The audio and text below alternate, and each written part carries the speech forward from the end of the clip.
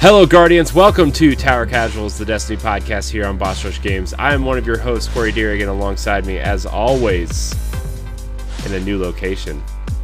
Maybe, instead of being underground, now he's up top. I don't know. It's our lore archivist, Josh Finney. I don't know. I was trying to think of like, you know how the NPCs move from one place in the tower to another when certain things happen, right? I was just trying to think of something, but I wasn't witty enough.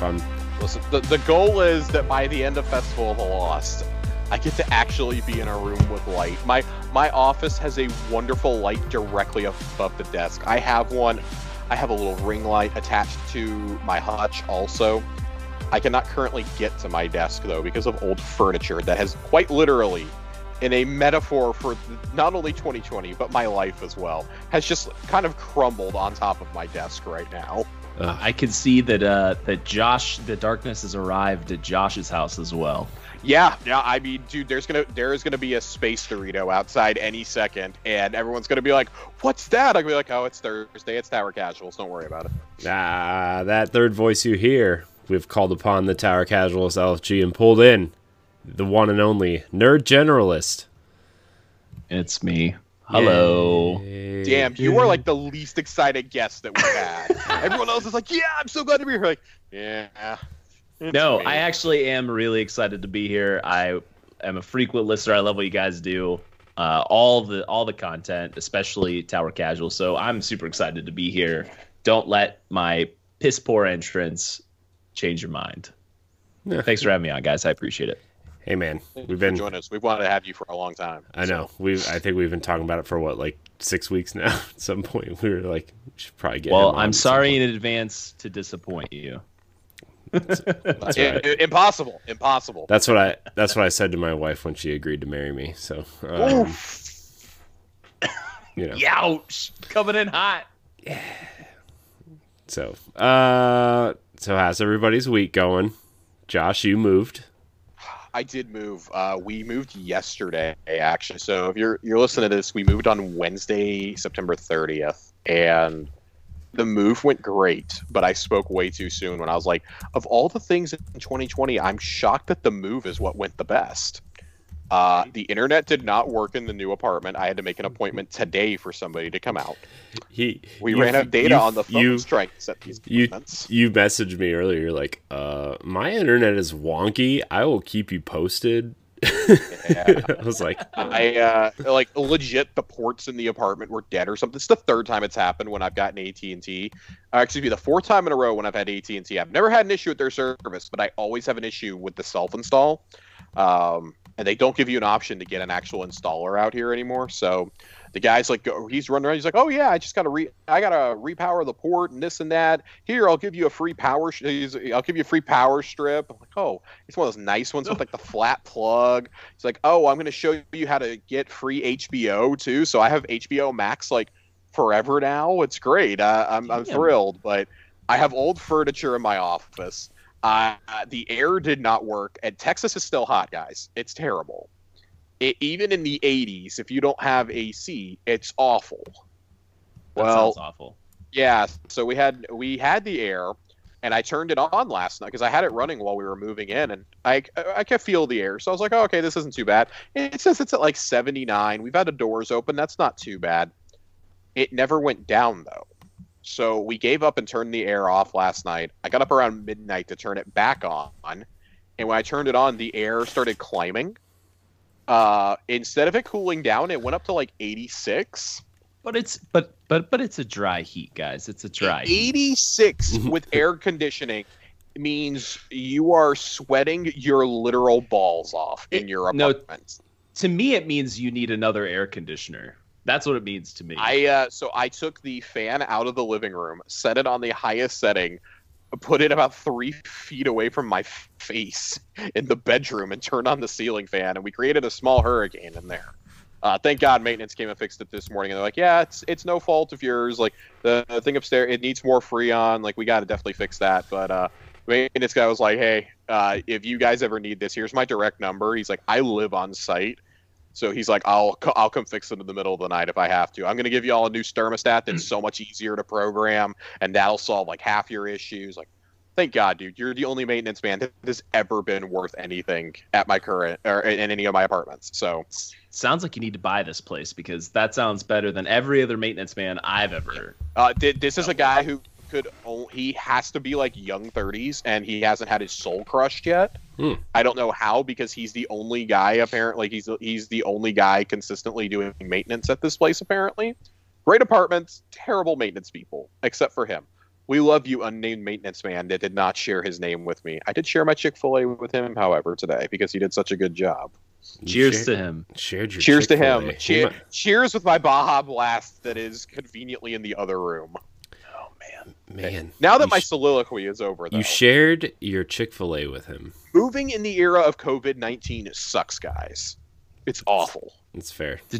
You had to wear a mask carrying in all those boxes, didn't you? I did not. My movers did. Oh, that's good. That's safe. Well, so I don't want to be that guy, but I kind of told them, I was like, I'm going to stay 6 feet away from you guys, but I'm not putting one on. And I know how terrible that sounds. I live with a nurse, right?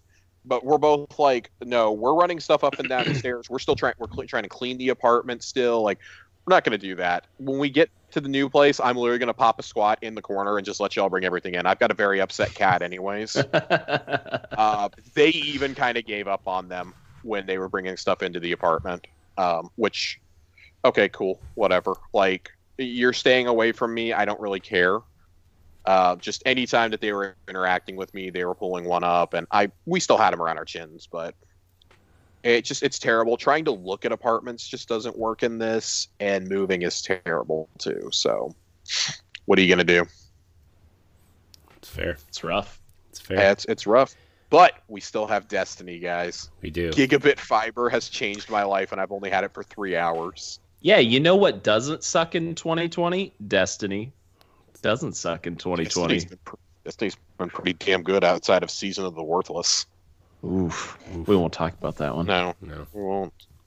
No. But it's on Game Pass now. Go play it. Yeah. Season of the Drifter was pretty bad too, but we won't get into that. It's always the spring season. It's literally always the spring seasons. It's fair. It's true. It's fair. It's fair. Well, this is actually like my 6th show since last Tower Casuals that I've like done. It's been Corey's had a busy week. Yeah, I mean, we're like prepping a bunch of stuff, and I've had like meetings with our video team and stuff, and I've had meetings with our writing team, and also we acquired Land Party to be part of Boss Rush now. So Land Party and Trash Talk are now shows that are live on our Twitch channel. And hey man, that's awesome! Congrats. Yeah, I mean, it's cool. I just like I would like to go to bed at some point. You know what I mean? Like I having a blast, but yesterday during Trash Talk, like halfway through, I was like feeling my eyes kind of just be like closing for a little bit. You know how sometimes you just close your eyes when you're kind of just like there and just rocking back and forth in the chair. And then they had something to say about the Cleveland Browns, and I perked up, and I was like, they actually looked okay on Sunday, but we also play the Cowboys. Don't get me started on the Browns. We also play the Cowboys on Sunday. So. Hey, guys, how about those 3-0 Seahawks, though? Yeah, well, the Browns have never been 3-0 ever, so. You know who's also 3-0? The Pittsburgh Steelers. I only know that because my uncle is from Pittsburgh and reminds me all the time. Yeah, all the Steelers fans at work remind me all the time. So there's a lot of them. There's a lot of them. I never heard about it from them until we lost in the Super Bowl, and now for like 15 years I've had to hear about it from my family up north, which are divided into Steelers fans and Eagles fans, and the Eagles fans always trash talk for the Steelers. I'm like, guys, you've literally never won a Super Bowl. Nobody like, now Philly. You have thanks to Big Dick Nick, but you never did before that.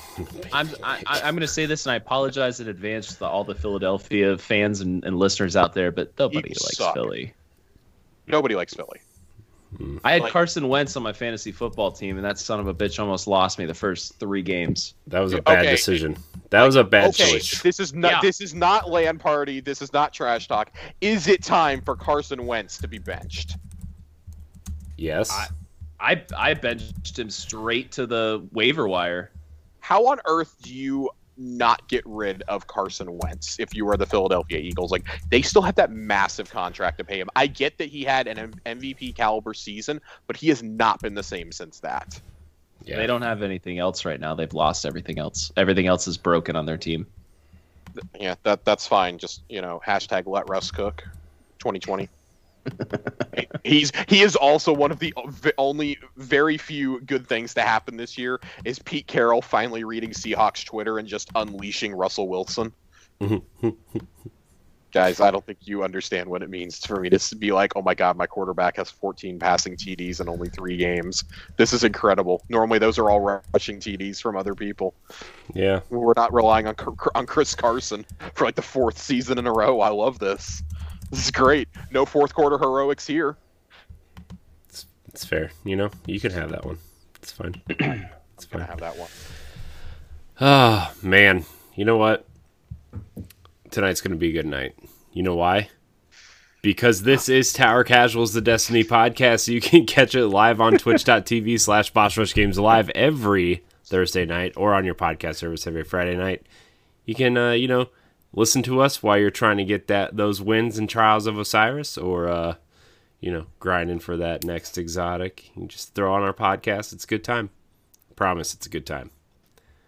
Talk about sandwiches sometimes. The sandwich casuals appear. I've heard about this sandwich discussion, and I haven't seen any of it yet. I'm a little disappointed. Yeah, well, let me tell you, actually. You know what, Josh? I meant to talk to you about this before the show, but now that the show has started, I get to talk to you about it now. We have friends that live in Florida, and they went to Earl of Sandwich today, and they sent me a nice, big, fat original and Hawaiian barbecue pictures, and I was awfully jealous. Listen, the whole we've been over this multiple times, and there will be sandwich talk later in the episode. We have some questions to get to, but the Hawaiian barbecue is legitimately, if heaven was summed up into a sandwich, I imagine that sandwich is where the Hawaiian barbecue is like the combination of like the dancing cherubs and like the 7 trumpets unlocking the seals. I think that's how the Bible works. And it's that harmonious agreement. And like, I don't know, it's like Da Vinci's Last Supper in a sandwich. There's no Judas. Judas has already been yeeted away. Like it's the Last Supper if you remove Judas. Later, Judas. Yeah, it's got like triple the Peter in it. It's fantastic. Here's the sandwich. It's so good. Oh, it's so good. I still don't know anything about this place. You guys are gonna have to send me some pictures after the episode. Oh. There will be pictures. They It's follow the world's greatest hot sandwich. They follow us, so we're important. We may or may not have been tagging them in the show notes for weeks, asking them to follow us. Oh, I know. I follow you guys on Twitter and stuff, and so I've seen these things. I'm gonna have to open these pictures up, away from the wife. If the way you guys are making them sound, they sound not very safe for work. You might want to go. It's like sandwich erotica. You might want to go to a private place in your home and shut the door while you look. I mean, you say sandwich erotica like that's a weird thing. The internet is a place, and that's a thing somewhere. It's actually probably one of the least weird things on the internet at this point. It's like Sandwich Hub over here, man. It's just man. Mm-hmm. 18 and over only. Also, I don't know if I've asked you this before, Josh. Did you know that they have potato wedges there? I did. So I order potato wedges every time I go to. That's the side that I get. I don't get chips. Mm-hmm. Chelsea and I get potato wedges. Dude, it's changed my life. They're the greatest potato wedges of all time. Dude, no compromise. No, there's nothing to compare with. You guys are jerks. Well, listen, the ones at the deli counter at Kroger are pretty great too. Yeah, but not Earl of Sandwich. Oh, they're not Earl of Sandwich good. No. They're not wedges. They'll get you stopped at TSA, and they're like, "Oh, what you got there, boy? You got a foil cylinder in your bag. What is that?" I bring multiple sandwiches home from vacation, sir. This is what I buy instead of autograph books at Disneyland. I bring home sandwiches. You see all these kids with Disney bags? No, I'm bringing a man's souvenir home. This is a sandwich. That's right. Just Earl of Sandwich souvenirs. Yes, they sell shirts. A sandwich hat. They sell shirts. If they made a sandwich hat, I would wear it on this show. By the way, Josh, I want you to know that this weekend there will be a hashtag sandwich casual shirt going up there in honor of Earl of Sandwich following us. Oh, Christ. So, just going to throw that up there. This is just fantastic. I love all of this. Yes. So, that was my other project this week, was to revamp the store designs, and Sandwich Casuals is one of them. So the sandwich, oh my God. Ladies and gentlemen, the Sparrow has caught fire. It is rocketing down. There is a Cabal dropship on fire now. The Sparrow has entered the dropship. Speaking of sparrows, what if we just got a Hawaiian barbecue sparrow to ride around? Sponsored by Earl of Sandwich. Yes. You know, I'm not one for in-game marketing campaigns, but I would absolutely love to see this happen. Josh would spend all 46,000 bright dust on that one sparrow. Listen, if they made a potato wedge sparrow, I would drop real world money on that so fast it wouldn't even be funny. I would absolutely be the problem. Would the trail just be like ketchup, just like spewing off the back of it? No, dude, it's the seasoning salt. It's absolutely the seasoning salt that's coming off the back. Okay. That's fair. Imagine those potato wedges with like the Red Robin seasoning. Ooh. Mm-hmm. That's good. And oh man, it's campfire sauce. God, now I want Red Robin. This is bad. I'm getting fat while we're talking about this. This is a bad time to be on a keto diet. I think with all this talk, I hate you guys. But Corey, I think since we have a guest, it's time to ask some questions. Yeah, it's time to get into the LFG portion of our show. Josh, remind everybody what the LFG is. The Tower Casuals LFG is where we go looking for our favorite friends and content creators in the Destiny universe, and we get to know a little bit about them. We like to do this with every single guest on their first appearance on the show. So, Nerd, we're going to start off with a question that we ask everybody at the very beginning. What is your connection to Destiny, to Bungie games, etc.? When did you start with Bungie games and with Destiny in particular? So Destiny for me started as I completely missed the original Destiny train. Wow. Destiny, okay. That original Destiny came. I thought about buying it. I didn't buy it for some reason. I think it was like it came out. I looked over it, and then like a year went by, and I was like, man, I really wish I would have bought that game. It sounds fun. All my friends are playing it, but they've been at it for a year. It's probably too late to get into it, so I moved on. So about 6 months before Destiny 2 came out, I had a friend. He's actually been on the show before, Colonel Panic. He was like, hey, I really need to raid and do some stuff in Destiny. He's like, if I buy you the game, will you play it? He's like, you don't have to pay me back. He's like, I just literally just want someone to play it. I was like, hey, this is a great opportunity for me to jump into the game and actually play it with somebody.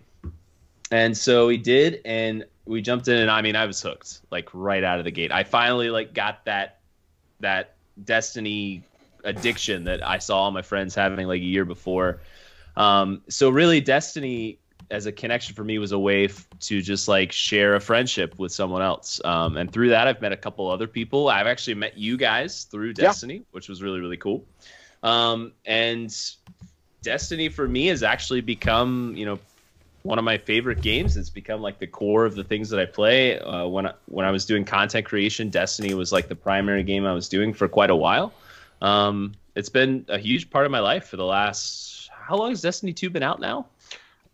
We just crossed 3 full years. We are now in year 4.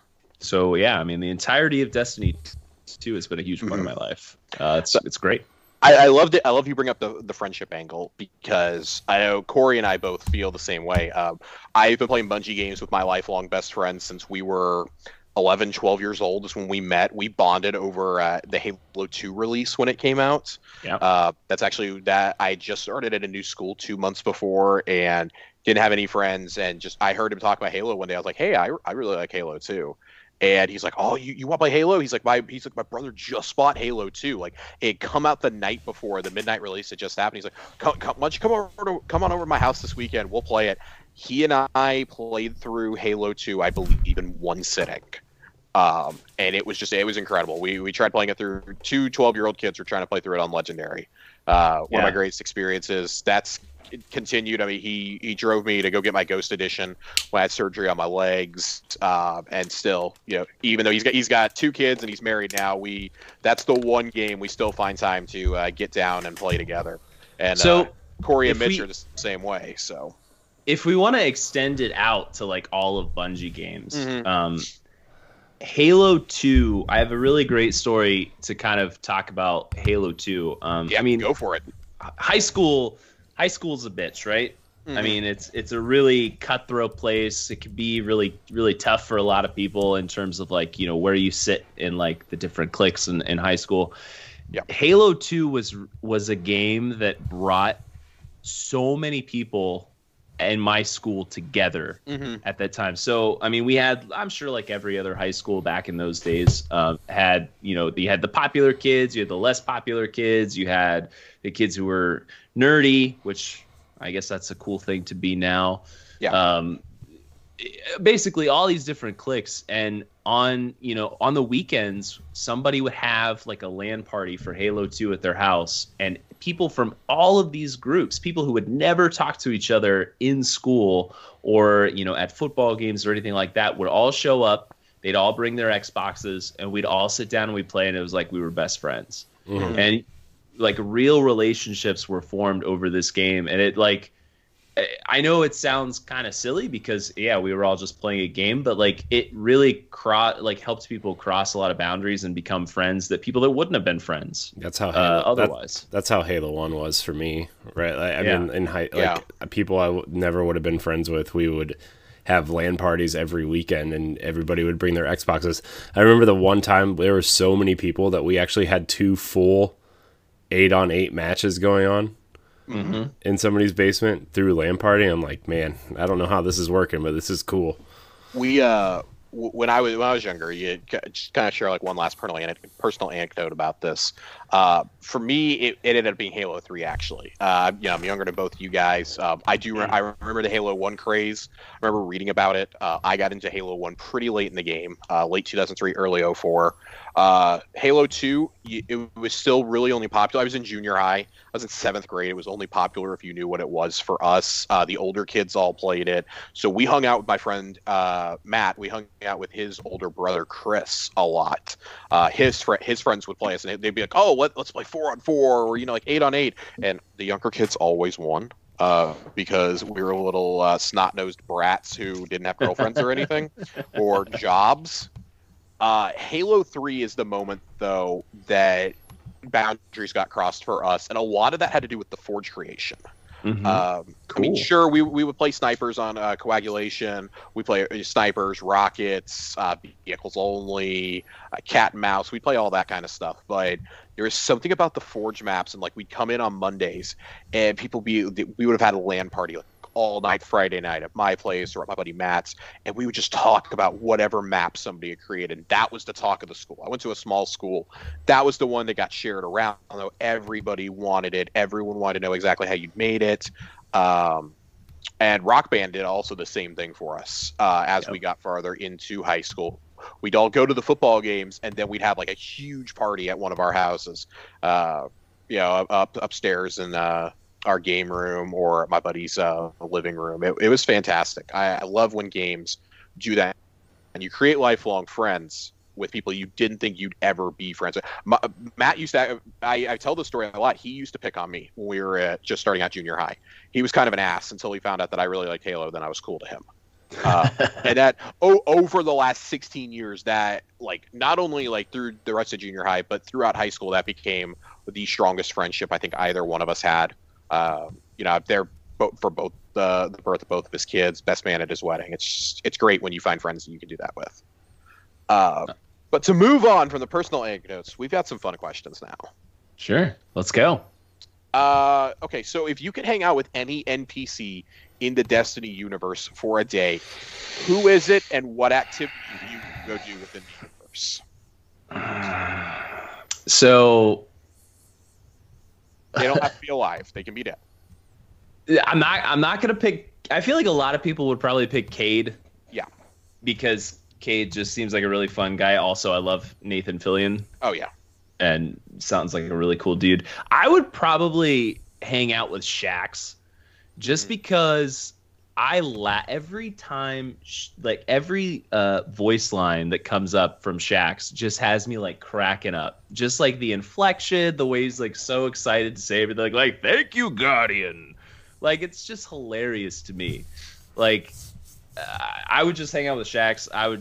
I would crack a beer, just sit in the background and listen to him call Crucible matches because it's hilarious. I would love to go-karting with Shaxx. Is that all you've got, Guardians? Put the pedal to the metal, Guardian. Now I'm imagining Shaxx as a DLC character for Mario Kart, and it's fantastic. See, okay, so in my mind, Shaxx for Smash. Oh my god, dude! I saw the Master Chief for Smash pictures today after Steve got confirmed, and they were like, "Give us the Microsoft trifecta." Oh, well, like, so I just went from Mario Kart to like bumper cars with Shaxx. Oh my god, that would be funny. That'd be hilarious. Okay, so continuing on this, I'm really glad that you brought that up because we're keep talking about our tower friends. If Soraya Hawthorne ordered a drink, an alcoholic beverage, what would it be? She seems kind of like a hard ass. And you know what? She would probably really annoy the bartender. She's like, you just never quit, do you? You keep making those drinks. Ah, man. I think she would be a hard ass. I think she would just have like a whiskey like neat. What do you think? What I think she drinks straight ass moonshine. I think she drinks backwoods concocted moonshine from the hills of Kentucky. Well, I mean, first off, it fits kind of her backstory. I would say that, and then she's got a falcon. Is it a falcon or like a hawk? Yeah, it's a falcon. Okay, so it'd be a falcon. I mean, anybody who carries a falcon isn't ordering like an apple teeny or something like that. That's a hard ass right there. I don't know. I think she's ordering something straight, something neat, no frills. You and your clan just ordering drinks. Everyone, I did promise a sandwich question today. I promised sandwich talk. If Lord Shaxx went to the Earl of Sandwich that is located in the Tower cafeteria, what kind of sandwich would this man order? So I don't know. What's his bread? What are his toppings? I don't know anything about Earl of Sandwich. I'm gonna have to Google Earl of Sandwich, like an Earl of Sandwich menu right now. We're using that hypothetically. What if the man ordered a sandwich anywhere? What is this man putting on it? Oh, man. Yeah, we have to keep those. We have to keep those mentions going for the hopeful sponsorship and partnership. Eventually. I know. Of course. Look, they don't even. I told you they don't even have to pay us. They do just send us a free sandwich every week or two. I would take two because I'm a large man. Okay, I need two sandwiches. So I think Shaxx is definitely going for just like white bread. Like Earl of Sandwich. I mean, are these sub sandwiches or are they smaller sandwiches, like regular size sandwiches? What are these? I would say they're like 6-inch sub-ish sandwiches. I would say. Okay. Yeah, they're about 6-inch, maybe a little bit longer. Okay. Speaking of Josh, Earl of Sandwich. Sorry, nerd. I didn't mean to cut you off, but this is important. This is breaking news, Josh. That's fine. The Earl of Sandwich has brought back the Caribbean jerk chicken sandwich. Ooh. So he's literally getting that right from the homepage of Earl of Sandwich. I'm seeing the exact same thing. Yes. I'm Googling it right now. I have to confirm. It is grilled chicken, roasted red peppers, banana peppers, and mild or spicy jerk sauce. Sweet Christ. Give me that with the spicy jerk sauce. It's like me. I like it. Okay, so I'm looking at the Earl of Sandwich menu right now. Look, I want to keep it in context here, boys. So I'm looking at the Earl of Sandwich menu here. I don't think Shaxx is going with a slider here. These are, what are these, breakfast sandwiches? These look like he needs a man's sandwich. He needs maximum protein. You need to go down where it says hot sandwiches. That's where your real sandwiches. Okay, that's where I'm at right now. And he definitely nothing with avocado on it because Shaxx isn't some California yippy dippy person, okay? He's not having avocado on his sandwich. Certainly no tuna. The full Montague, all rights reserved, is a candidate there. I mean, look at the amount of meat on that sandwich. But I also think that Shaxx probably isn't too fond of vegetables. I think the more meat and stuff you could pile on that, the better. So I'm gonna go with a French dip. I'm gonna go with a French dip for Shaxx. I mean, if we're keeping it in context, I definitely agree. A French dip or the Italian. I feel like because that would have been my next. That's like just classy enough for a man who can recite The Tempest from memory. But listen, Shaxx also has some sophisticated tastes. He did shack up. I definitely feel like the French dip has to be it then. I think so. And look, I mean. That's a delicious sandwich. I would go for that as well. Okay. If you could equip a loadout of 3 exotic weapons, a primary, a secondary, and a heavy, what would they be? If you could throw all 3 on at once. Okay. Do I have to go in order? Nope. Just tell me what you put on each slot. All right. I have really come. I'm gonna go to the secondary first. I've really come to love Ruinous Effigy.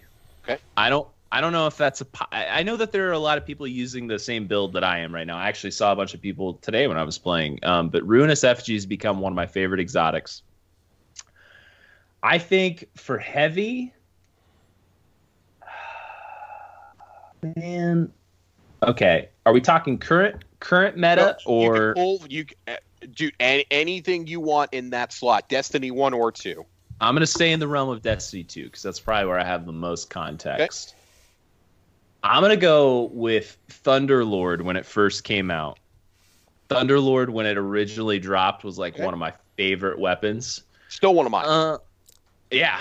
I'm gonna have to. I want to look up a list of primary exotics. Because,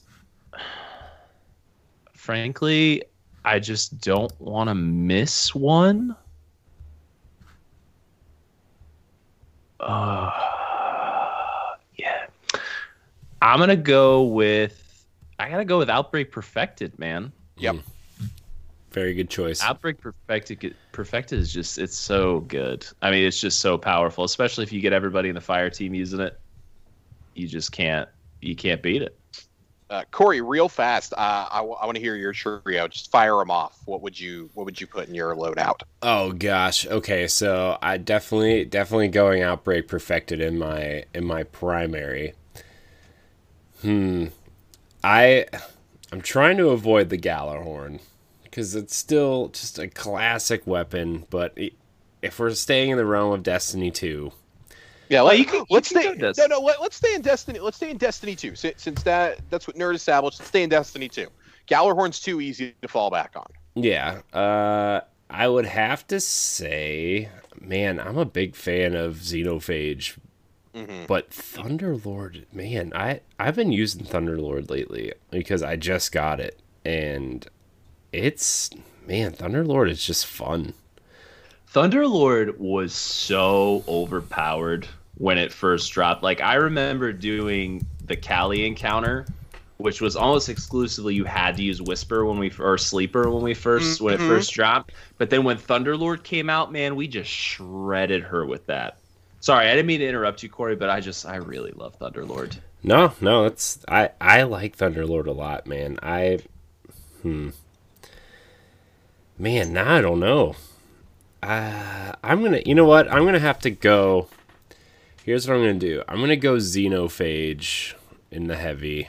I think it's hilariously powerful.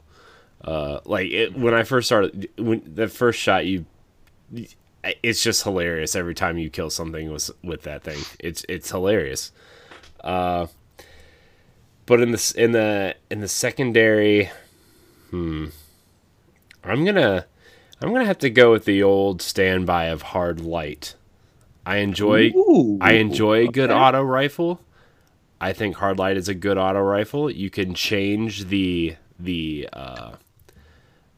elements on it, which is always a positive when you're going into these harder encounters. I think hard light is a solid secondary choice. I do like Ruinous Effigy too, but I'm gonna go with hard light.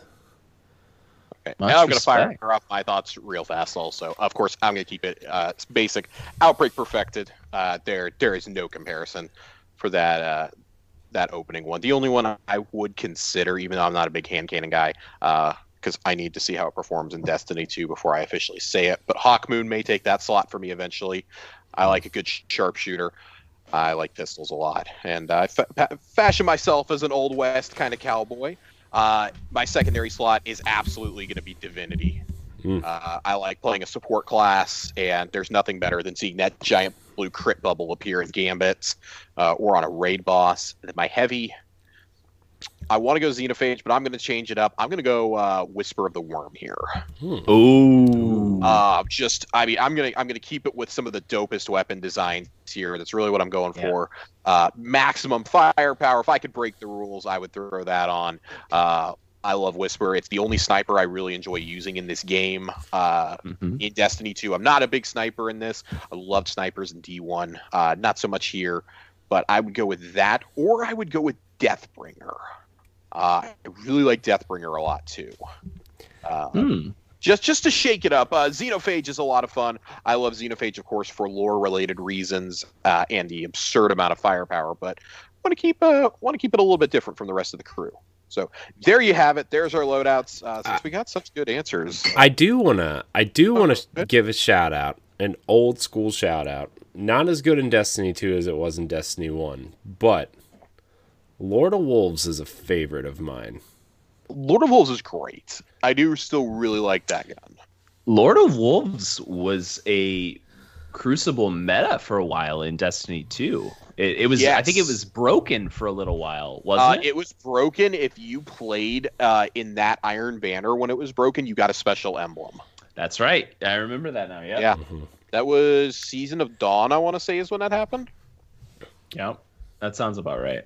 Maybe. I don't really remember. This has been a really weird year. No, I think it might have been before that even, because I don't think I played during Season of Dawn. Yeah, possibly. I genuinely, the whole last year has been kind of a blur to me at this point. But that is going to do it for our LFG questions tonight. We got some really good answers and had some good discussion out of them. So take note, everybody else who has to answer these questions. We prefer to do less questions and more discussion. And as always, keep it tuned in for the next time that we have a member of the LFG appear. The call goes out. I do have some breaking news here, Josh, for you. Oh, God. It's not really Destiny related. Did all of Sam tweet you again? No, they will, though. They will. This week, they will. There are possible signs of life detected on Venus, apparently. This is like the third time that we've seen something like this happen. Like, signs of life on Venus. Wait. Are we talking about real Venus? Yeah. Real Venus. Yeah. It's like the first article on IGN's page. Slow news day, probably, but... A NASA probe may have found signs of life on Venus 40 years ago? Apparently. So, there's that. There's that. Well, gentlemen, shall we go ahead and jump into the TWAB this week? The TWAB. I'm excited to talk about the TWAB. Yeah, we're going to jump on into the TWAB, everybody. For those of you who need a refresher, the TWAB is, of course, This Week at Bungie, and the reason why we record this episode on Thursday nights now, so we can talk about this in all of its glory. Almost all of this is an update from Halloween Grandma.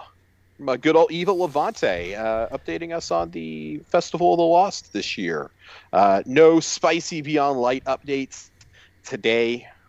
We thought there might be one, but they have said that we're going to talk bounties, economy, encounters, etc. the rest of October.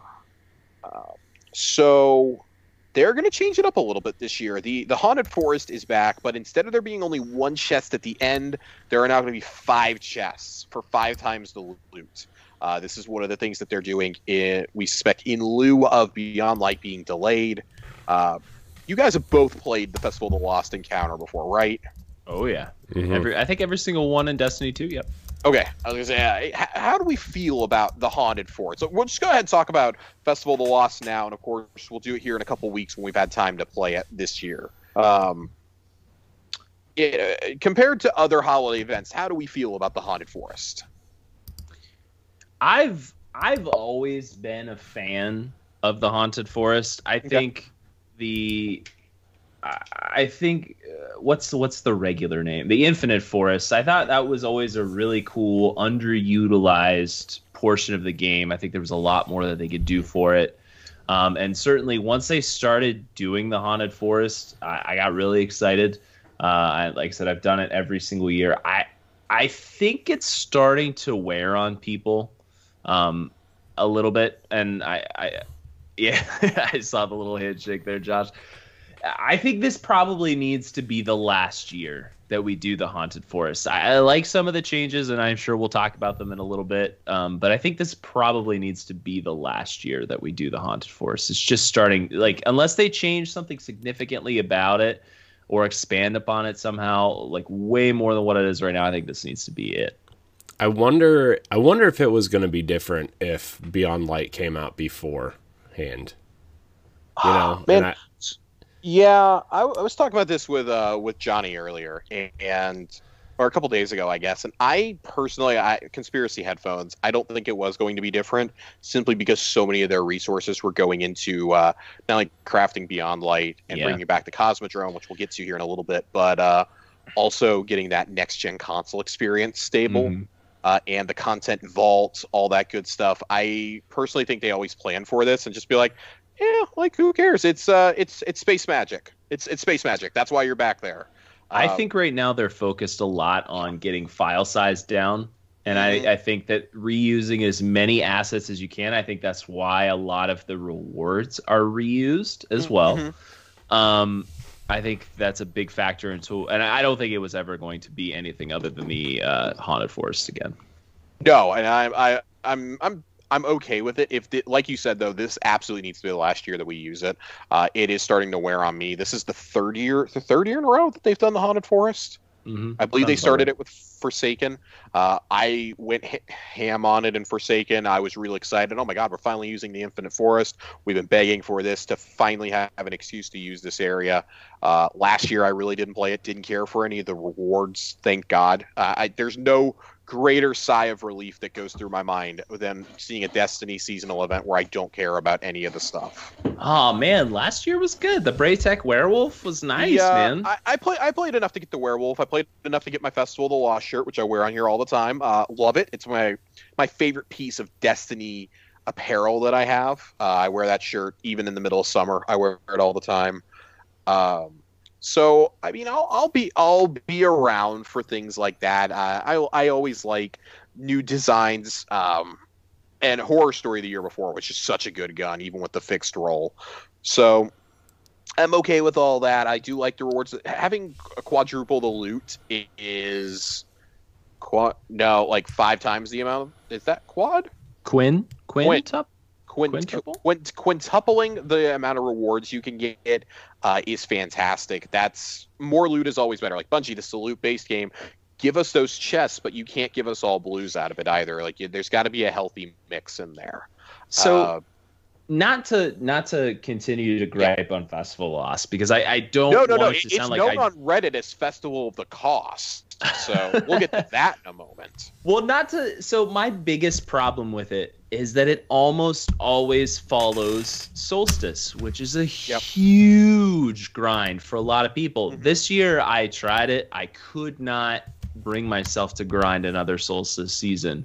And that's what Festival of the Lost is. It's a grind. You're going in, you're doing the same basic thing over and over and over again. And it's after you have done, 5,000 strikes and a bunch of Crucible matches and this for Solstice, you don't really want to grind so much. And so I think that's the biggest downfall of all of this for Festival of the Lost is it comes right after a really big grindy period. So one thing I will say, not to go to bat for Bungie here necessarily, because I do think there's a lot of things wrong with Solstice and with the seasonal events in general. Agreed. One thing I do like about Festival of the Lost, that I like about Dawning, now Guardian games really, is they feel less grindy than things like Solstice. Solstice inherently feels more grindy because it comes in the middle of summer. There's usually not a whole lot going on the back half of summer in the game. We're gearing up for an expansion. I personally, I got my armor done for Solstice, and then I kind of put the game down for a while. I've popped in weekly just to do some weekly Bright Dust bounties, get my Gambit, my Crucibles, and sometimes my strikes done. Just do that, hang out with the friends for like an hour or two. But with Festival of the Lost coming, I'm like, all right, I'm going to ease myself back in now, get excited for Beyond Light. I'm kind of over the seasonal events in general right now, though. Mm-hmm. And I think it's because I grinded them so hard for so long without rewards in-game to try and get that extra Bright Dust to buy stuff. And it seems like at least with Solstice, with Moments of Triumph, even with Guardian games to an extent, like they are starting to listen to us and give us more rewards that you can earn. And we're going to get to that here in just a second. We're going to keep talking about the loot system and whatnot. It changed it up this year. This year we're going to need Cypher decoders. It's going to be a quest, and I don't want to spoil anything for anybody. I have read some of the quest steps on Ishtar Collective. It is up there if anybody wants to go see it. It's been there. It's been data mined all over Reddit from like GG, I believe. But you're going to talk to Spider. It's going to be a quest that we're going to do. And I do believe this was supposed to be part of Beyond Light. And you will earn these decoders from any activity in the solar system, kind of like the Umbral Ingrams. You can earn now random rolls on both the Braytech Werewolf and on Horror Story from these chests, and each will have more perk combinations. That is really exciting. I think both those guns are already fun to use, and if 450s are going to be tweaked a bit in Beyond Light, those with the right combinations, Vorpal and Dynamic Sway Reduction, anybody, are going to be absolute monsters. Are those two, either of those two primary weapons? I can't remember. They're both primaries. Oh, thank God. Yeah, because the one thing that went through my mind too. The one thing that I've really been hurting for in Season of Arrivals has been just a consistent primary weapon. I have so many secondary weapons that I love, but I have like no real favorite primary weapons. And certainly after vaulting starts, and depending on what we get, but like at the very start of Beyond Light, I'm gonna be without a primary weapon that I really love. So hopefully those two can fill the gap. One of the two. I'm really excited for that. Seeing that made me real excited. Of course, as Festival of the Lost, there are going to be new masks, as there always is. Eva will give you a Masquerader helmet, which allows you to apply your masks as a universal ornament before you head out.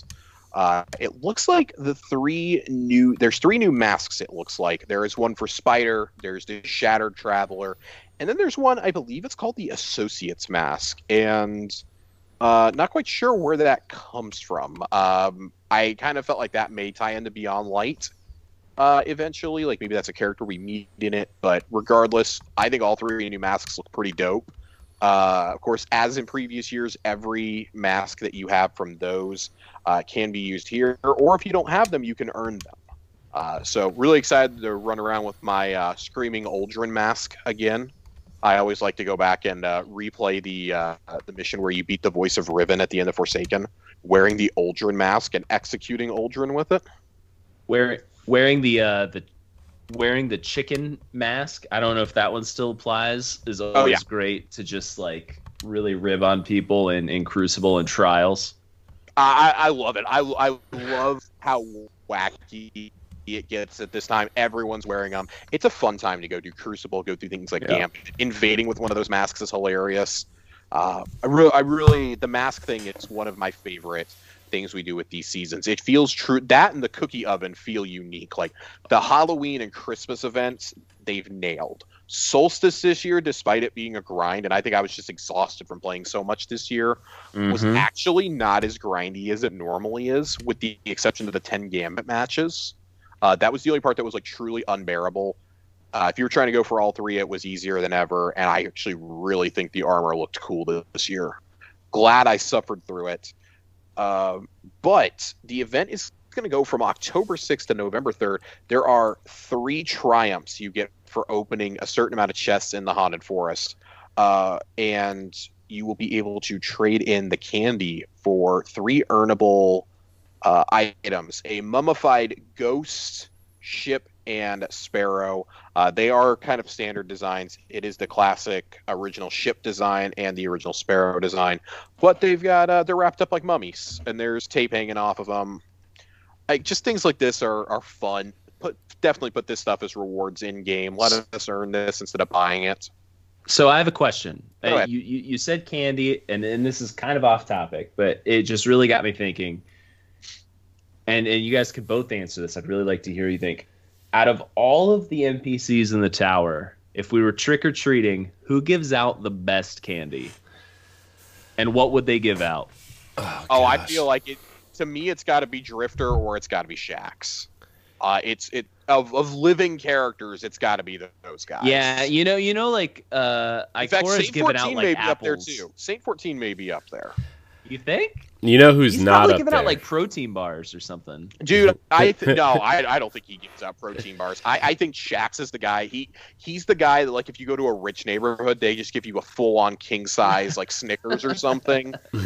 Drifter, I feel like he's like, here you go, here's one piece for each of you, and then like when all the other kids turn, he's like, hey, you're my favorite kid in the neighborhood because you don't annoy me. Here's like 5 extra pieces of candy. What kind of candy is he giving out?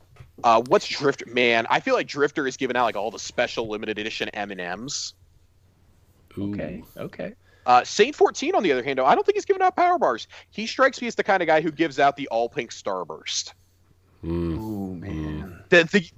I'm all in on that. The manliest candy, the best candy, my favorite candy. Straight up pink Starburst. Corey, the flavor reds are so great. Yeah. Corey, what do you got? I mean, I feel like the Drifter would give out great candy, but it's there's something wrong with it. Yes. Like maybe it's like the greatest candy, but it's like maybe it's stale. Oh, he gives like, dude, watch that guy give out like Birdie Bots or something. Yeah, or like, I kind of feel like, you know who's not giving out great candy though? I feel like Zavala is not giving out great candy. I feel like Zavala is the house on the block that gives you like, I don't know. Yeah, that's exactly what I was gonna say. Like we did get a toothbrush in Festival of the Lost last year from Eris. I'd like to note that. Yeah, that's fair. Yeah, sounds right. I actually think Zavala gives out something slightly better. I think the Cryptarch is pretty bad. Yeah, the Cryptarch's terrible. Maybe Zavala just gives you like. Maybe he's like the pretzel guy or like the popcorn ball guy. Dude, okay, listen, I'm the pretzel guy, so... Pretzel day, man. Pretzel day is the best day. Dude, I give out little bags of roll golds to people who come by because I live in an apartment complex, so no kids come trick-or-treating here. So I buy them as justification to keep those or like the Cheez-It bags for myself. It's just drunk college kids and you just hand out Hot Pockets and like pizza rolls. Pizza rolls would be awesome. There was a house there was a house when I was living with my aunt. They would make hot apple cider. Ooh, and so they wouldn't give out candy, but they'd give out like cups of cider or apple juice to the kids as they came by. But they had spiked cider for the adults. And that was whenever I took my cousin trick or treating. That was absolutely my favorite house to go to. Nice. So. Thank you for indulging my question, guys. That one just popped in. Yeah. Hey, this is a two-way street, man. Let's see. Other things that they've got. They do have a really awesome emblem. If you guys haven't seen this in the Schwab. It is cool. All these pyramids, the sun setting planets with a skull on it. Really like that. And you can get the wrapped ghost as a pin. I low-key love collecting pins, so I'm really excited to add a ghost to my pin board. I like to put them up in my cubicle at work if I had a cubicle to go back to right now. Oh, I missed the part. Yeah, I missed the part where that was actually a pin. Nice. Yeah. I saw it. It took me a couple times of rereading. I was like, why are they giving away a sticker? And then I realized it was a pin, and that makes me happier than getting another shirt, frankly. I'm a sucker for those physical rewards with the money going to charity, of course, helping the Bungie Foundation. Some of the other little things that we need to know about this event, $7.50 to enter the Haunted Forest. You can hold 25 decoders before you need to go open the chests up in the Haunted Forest. Earnable masks and masks available for Silver and Bright Dust. No triumphs involving masks will require masks from Eververse, however. That's a very welcome thing to hear because I think the only masks I'm missing at this point are from Eververse. I'm pretty sure that's where the spider one is going to be at and the Broken Traveler. Bounties are coming back from last year and will offer Bright Dust, of course, and all Eververse items will be available for both Silver and Bright Dust with the exception of the new finisher, which we don't know what it looks like yet. That will only be up for Silver, as is tradition at this point. I'm just really glad they're giving us a few cosmetics in the event. I really feel like they're starting to listen to people, and instead of just giving us emblems, they're like, all right, here's a ghost, here's a sparrow, here's a ship. They did this during the festival as well, or during Solstice and Age of Triumph as well. Really wish they would have given us that awesome like lightning looking ship that I had to buy for 2,000 Bright Dust.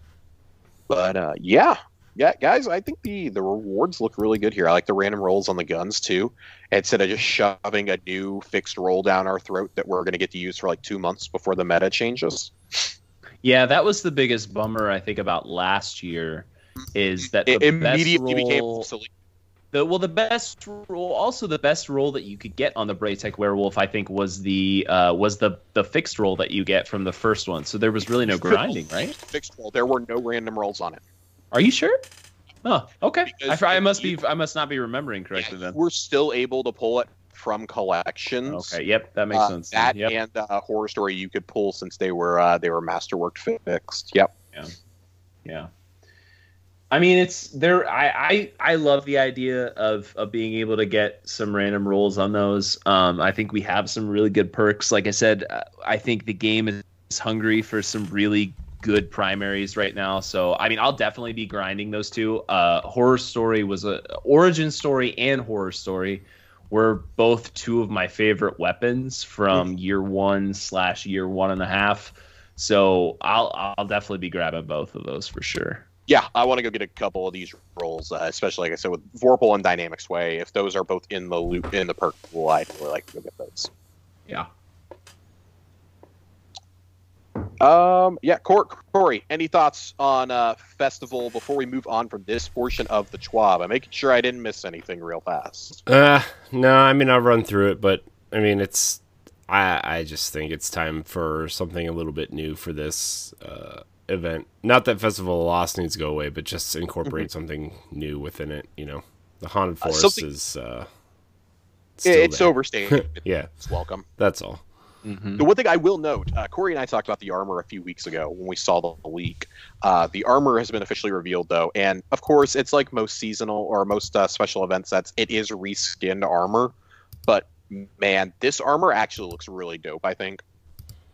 I'm excited. Classes. I'm excited for the armor. I really like. I mean, I think my least favorite set is the Titan set. Yep. Which I probably won't grind anyway. Nothing against Titans. It's just, towards the end of the season, I really probably won't have time to do all three. But for me, I think all of the sets look great, especially Hunters and the Warlock gear. Looks pretty cool. So here is, I referenced this earlier as Festival of the Cost. This continues to be my one big gripe with Destiny and with its seasonal events. I understand you can't give away the armor in-game every single year, or for every single event, rather, like you do for Solstice. I do think it's fairly generous, and the armor was really good this year, which takes away the sting of this a little bit more. This armor is only available in Eververse, much like the Christmas set. And the Guardian game set was. This time, at least, they are letting us buy it for Bright Dust, and you don't have to fork out 1,500 silver, which 1,500 US or 15 US dollars, by the way, $14.99. I'm probably going to drop 6,000 on that Hunter set, but you have to buy it all as a set. You can't buy individual pieces. Yeah. I would absolutely buy the Warlock chest piece if I could buy individual pieces for like 1,000 Bright Dust or something. I think that leads to a bigger discussion, I think, that we need to have about Eververse here pretty soon of they're getting better with it, but we got to reduce the cost of some of this stuff in the shop. 6,000 Bright Dust is more than you can grind. If it is more than you can grind out on one character during an event to get the armor set, it's priced too high, in my opinion. I mean, I would... Like, if this was something you could earn for the entire season of Arrivals, I would be less offended. And they have, to their credit, they've taken out the seasonal sets. It's only for the special events now that they leave it in. And this might be the first time I've looked at a special armor set for an event in like 2 years and gone, yeah, I need to earn that set. That's an awesome looking set. I mean, I think as players, we always feel better when we earn something. But absolutely, I don't know. I think there should always be both options available to the player. I'm not against putting up a pretty high barrier to getting all of the gear through just playing the game. You know, if it's something that takes the entire season to grind for, good. I mean, I think there's a lot of other content in the game where you have to grind a lot of hours to get it. Trials would be a good example. I definitely think that there should be multiple ways that you can get it. Bright Dust, you can use silver, or you can just grind to get it. I think there should be all avenues I would available. love to be able to drop like an obscene amount of legendary shards that I have. Dude, save those because we're gonna need those and beyond. Dude, I have 18,000 legendary shards. You're set. Jeez. So when I say like I have materials to burn, I've got them to burn. I do think that something that we miss, and myself included. I thought about this while you were talking about how it feels to earn something. With armor not being random rolls anymore, I think that is affecting the decision to sell this in Eververse as ornaments and not to let us earn them, which is fine. I mean, you were able to just earn a set, but I think how you balance that out is maybe like you put the events on a rotation in a year or something. Like you always let us earn the Solstice set, but like maybe you let us earn Festival of the Lost, but you can't earn the what do you call it? The Dawning or the Guardian games or like Crimson Day. If Crimson Days ever gets armor, like you can't earn those. Then you have to get them in Eververse. I think that would be kind of a more healthy way to balance it. Or like once it's been like a year or two, hey, we're gonna throw these ornaments into the chest. You have an opportunity to earn some of them to drive down the cost of those past sets. I think those are avenues that Bungie can and frankly should explore if they plan on staying in Destiny 2 for a few more years. I don't want to see 7 sets pop up 2 years from now every time Festival of the Lost rolls around. Yeah. And be like, oh my god, like if I'm a new player, I'm looking at going, oh my god, they want me to spend all this money for all this cool looking armor. Like, what if I could just earn it instead? Or, go back to how you used to do events. Give your normal bright engrams for leveling up, but give us a special event engram. I would grind out more levels if they would give an event engram like every 2 or 3 levels just for the duration of Festival of the Lost or something to earn older cosmetics. Or do some kind of like smaller, I don't want to call it a seasonal pass because that's what we already have, but do like an event pass or something that's very cheap. You grind through, 20, 25 levels of it. So you're still encouraging people to participate in activities, but you're rewarding them at different steps with the armor set pieces. If you like $2.99 for the dude. I would pay up to. I think I would pay up to $6. I'd pay up to $5.99 for an event pass. 100% would do that, and give at various steps. You're giving other things like shards and all these other things. I think that would be a better way for them to present that. I think that'd be a much better way, and like maybe like, hey, here's an extra like 1,000 bright dust to put towards if you want to get the armor set from this or let us earn the armor set from this season, but here's 1,000 to put towards a past set or towards a finisher or something that you want. I think there's a lot of ways, and again, we'll do a deep dive on Eververse probably in the next couple of weeks, because there's a lot that needs to be said about that in particular right now. And it's also going to change a lot probably coming soon. Yeah, I imagine once we get into like transmog and stuff like that, it's going to change. They did address that at the end of the TWAB today. They said we will be talking about the economy maybe it's not in the TWAB. It might have been a comment on Reddit that Cosmo or Damage made. They're going to talk about the economy in the coming weeks. That is one of the most pressing things we have for Beyond Light. And they did say in a Twitter comment, I think it was Damage who said it, do not expect to see any news on Transmog until after Beyond Light launches. Which of course is not making the player base happy. Some of us have 2-3 pages of armor stored up in our vaults because we're afraid to delete them. A little tight. I mean, it's not a big deal. I mean, just keep the armor. It's not that big of a deal. Well, so the problem is a lot of that armor is from sunsetting activities, so we can't just go re-earn it. But you're trying to hold on to weapons that are going to go forward, new roles. If you play more than one class, like I only play one class, and I was starting to feel the pinch there for a while. Yeah, I guess you're right. So, any last-minute thoughts on Festival of the Lost before we move on to bigger and better business? I don't want to distract us too much. I'm just really glad that they're incorporating Spider into the season. I feel like he's been an underused character. I love Spider. I love his character model. I like the backstory. I like our interactions with him in Forsaken. I wish we could have done more with him. I doubt they'll do much with him. Once Beyond Light comes out, maybe they will, but I just love that Spider's been incorporated into this. I personally think that Spider is going to factor into the seasonal storylines going forward. They're putting him into this. They know there is the demand for him. We really haven't seen much of him since Black Armory. He was tied pretty decently to the Black Armory storyline. Yep. I could see him being a player in Beyond Light just because it's going to be so Fallen focused. I hope so. But if they do continue on this track and they decide to sunset some planets or put them into the vault next year to fix them and make them better, Tangled Shore and Dreaming City will be the next two up. I would suspect that he is going to have a role to play if that happens, him and Petrovenge. So, pretty excited. Corey, any last minute thoughts on the Festival of the Lost?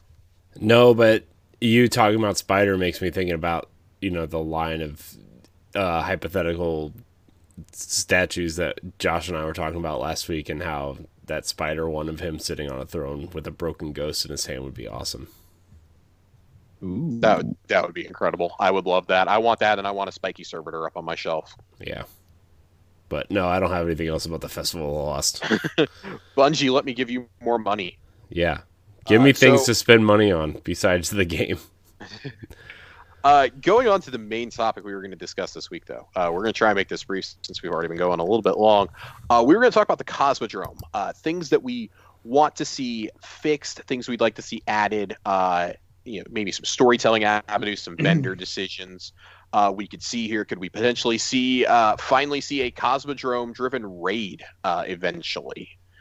Things like that. So, Nerd, a couple of months ago, we put out a call for questions, and one of the things that you asked was, do you think Gjallarhorn is coming back in Beyond Light?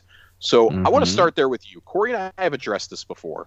I want you to answer your own question. Do you think Gjallarhorn is coming back, and how?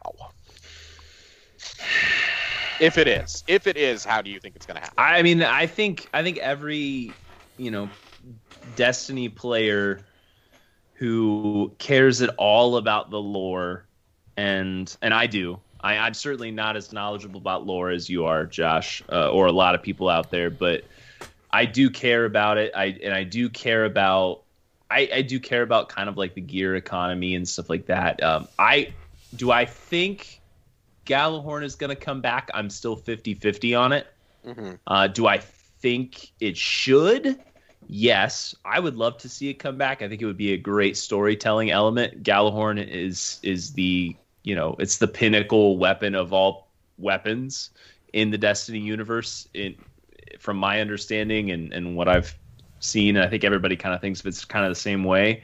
And I think, our story is driving us to one of the darkest times potentially, out there for our character and for the world. Absolutely the darkest. I don't think it's any question. And I think if we're gonna beat the darkness, we're gonna need to pull out all the stops. And I think Gjallarhorn would be the thing. And I think having the Cosmodrome come back, which is, there's so much history with the Cosmodrome and Gjallarhorn, I think it's the perfect opportunity. I think having a storyline or a quest that starts potentially even in the loot cave would be kind of a cool thing to do. I don't know.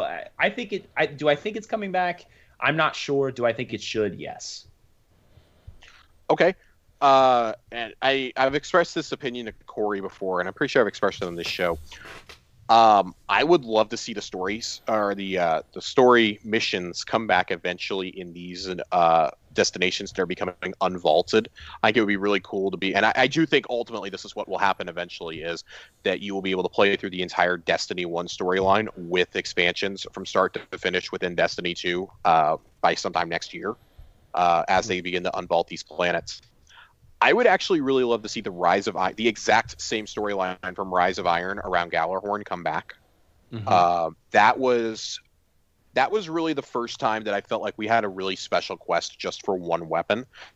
We'd had Black Spindle before, where it was a little side tangent of a weekly story mission or a daily story mission, and that was really cool. Hiding things within missions became somewhat of a regular thing.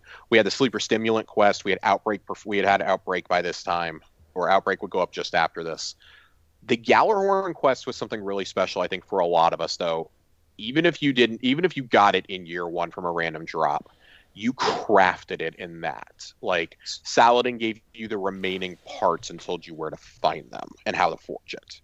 So I didn't have any. Like I said earlier in the episode, I came into Destiny 1 very late in the game, like towards the end. Like Rise of Iron had already come out, and I started playing.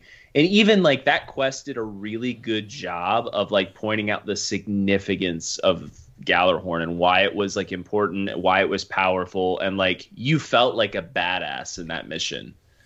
So, and the funniest part is, the Gjallarhorn that we craft in there is like a third of what it was in year one. Mm-hmm. Right, exactly. But like you said, it captures the feel of being this cosmic space wizard, this space badass.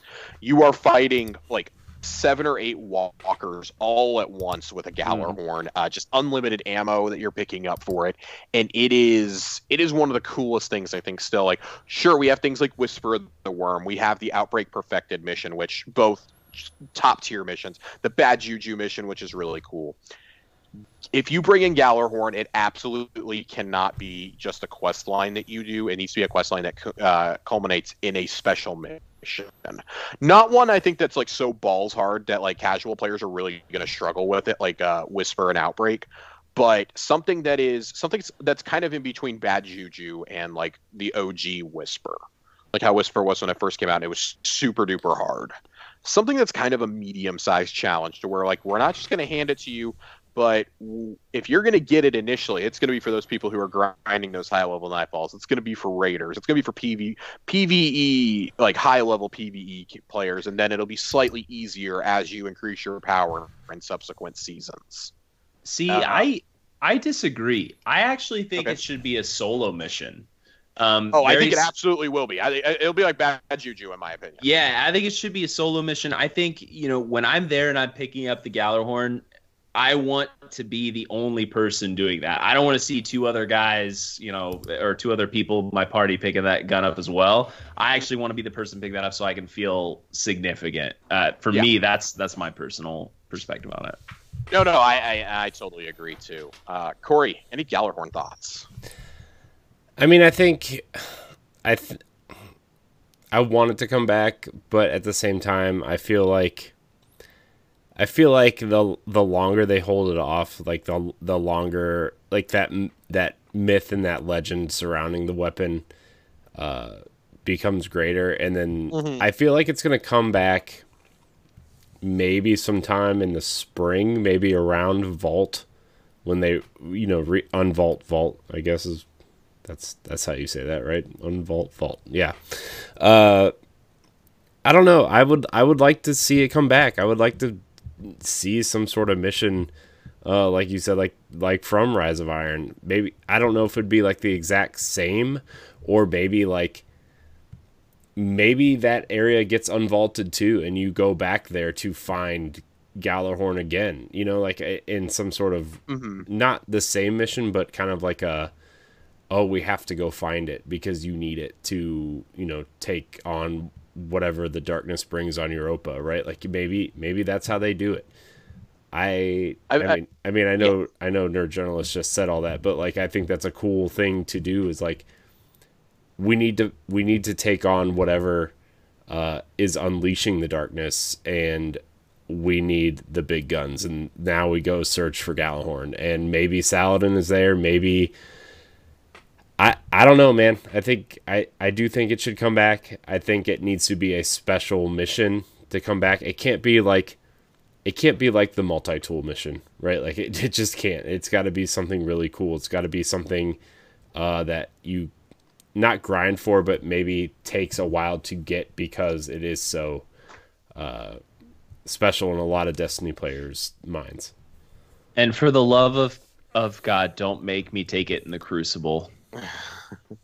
I've got one of two thoughts on how they're going to handle this. I always maintained that they would not bring back Gjallarhorn until Destiny 3. Now that we know Destiny 3 is at bare minimum 3 years off, which I think that they're just going to drop. I frankly think the 2 is going to get dropped maybe as early as this fall.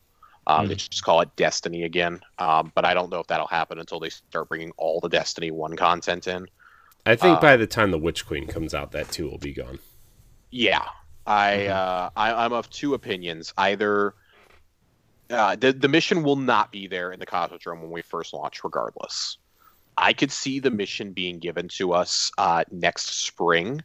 I personally am of the opinion that Crota's End will be unvaulted next summer as a 3-man dungeon instead of a raid. That, of course, is the raid, the encounter that people realized Gjallarhorn was really good for. Nobody had really realized it up to that point, and they were like, "Oh my god! Like you have to have this." We've all told the LFG stories, the horror stories of you can't join unless you have Gjallarhorn, because so many top tier players didn't even have it. I was one of those lucky SOBs who got it to drop in my very first Nightfall ever. Nobody understood. I just threw it in my vault, and then months later, we're going to do Crota, and it ended up being the permanent invite for my buddy Matt and I for months on end to go do Crota together. I've always said that I think, not always, but for the last couple of months, I've been tooting my horn about. I think that they will bring the Gjallarhorn mission out of the vault when Crota's End is imminent. When that will come back in, especially since we know the Vault of Glass is coming back. I think that just now everything is fair game in my opinion. Every quest line, every story, every strikes are coming back. Every patrol zone is game, raids, etc. My other prediction is that if they don't do that, maybe it's 6 months later and it's given to us in the last quest of season 15 next year, and we get it going into the Witch Queen, because like you said, you need to craft a more powerful weapon to fight the darkness that's coming.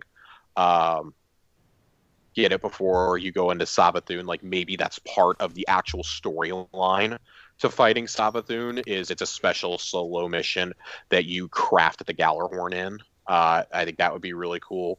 The only other prediction I have is that they hold it all the way until Lightfall, similar to what Corey was saying.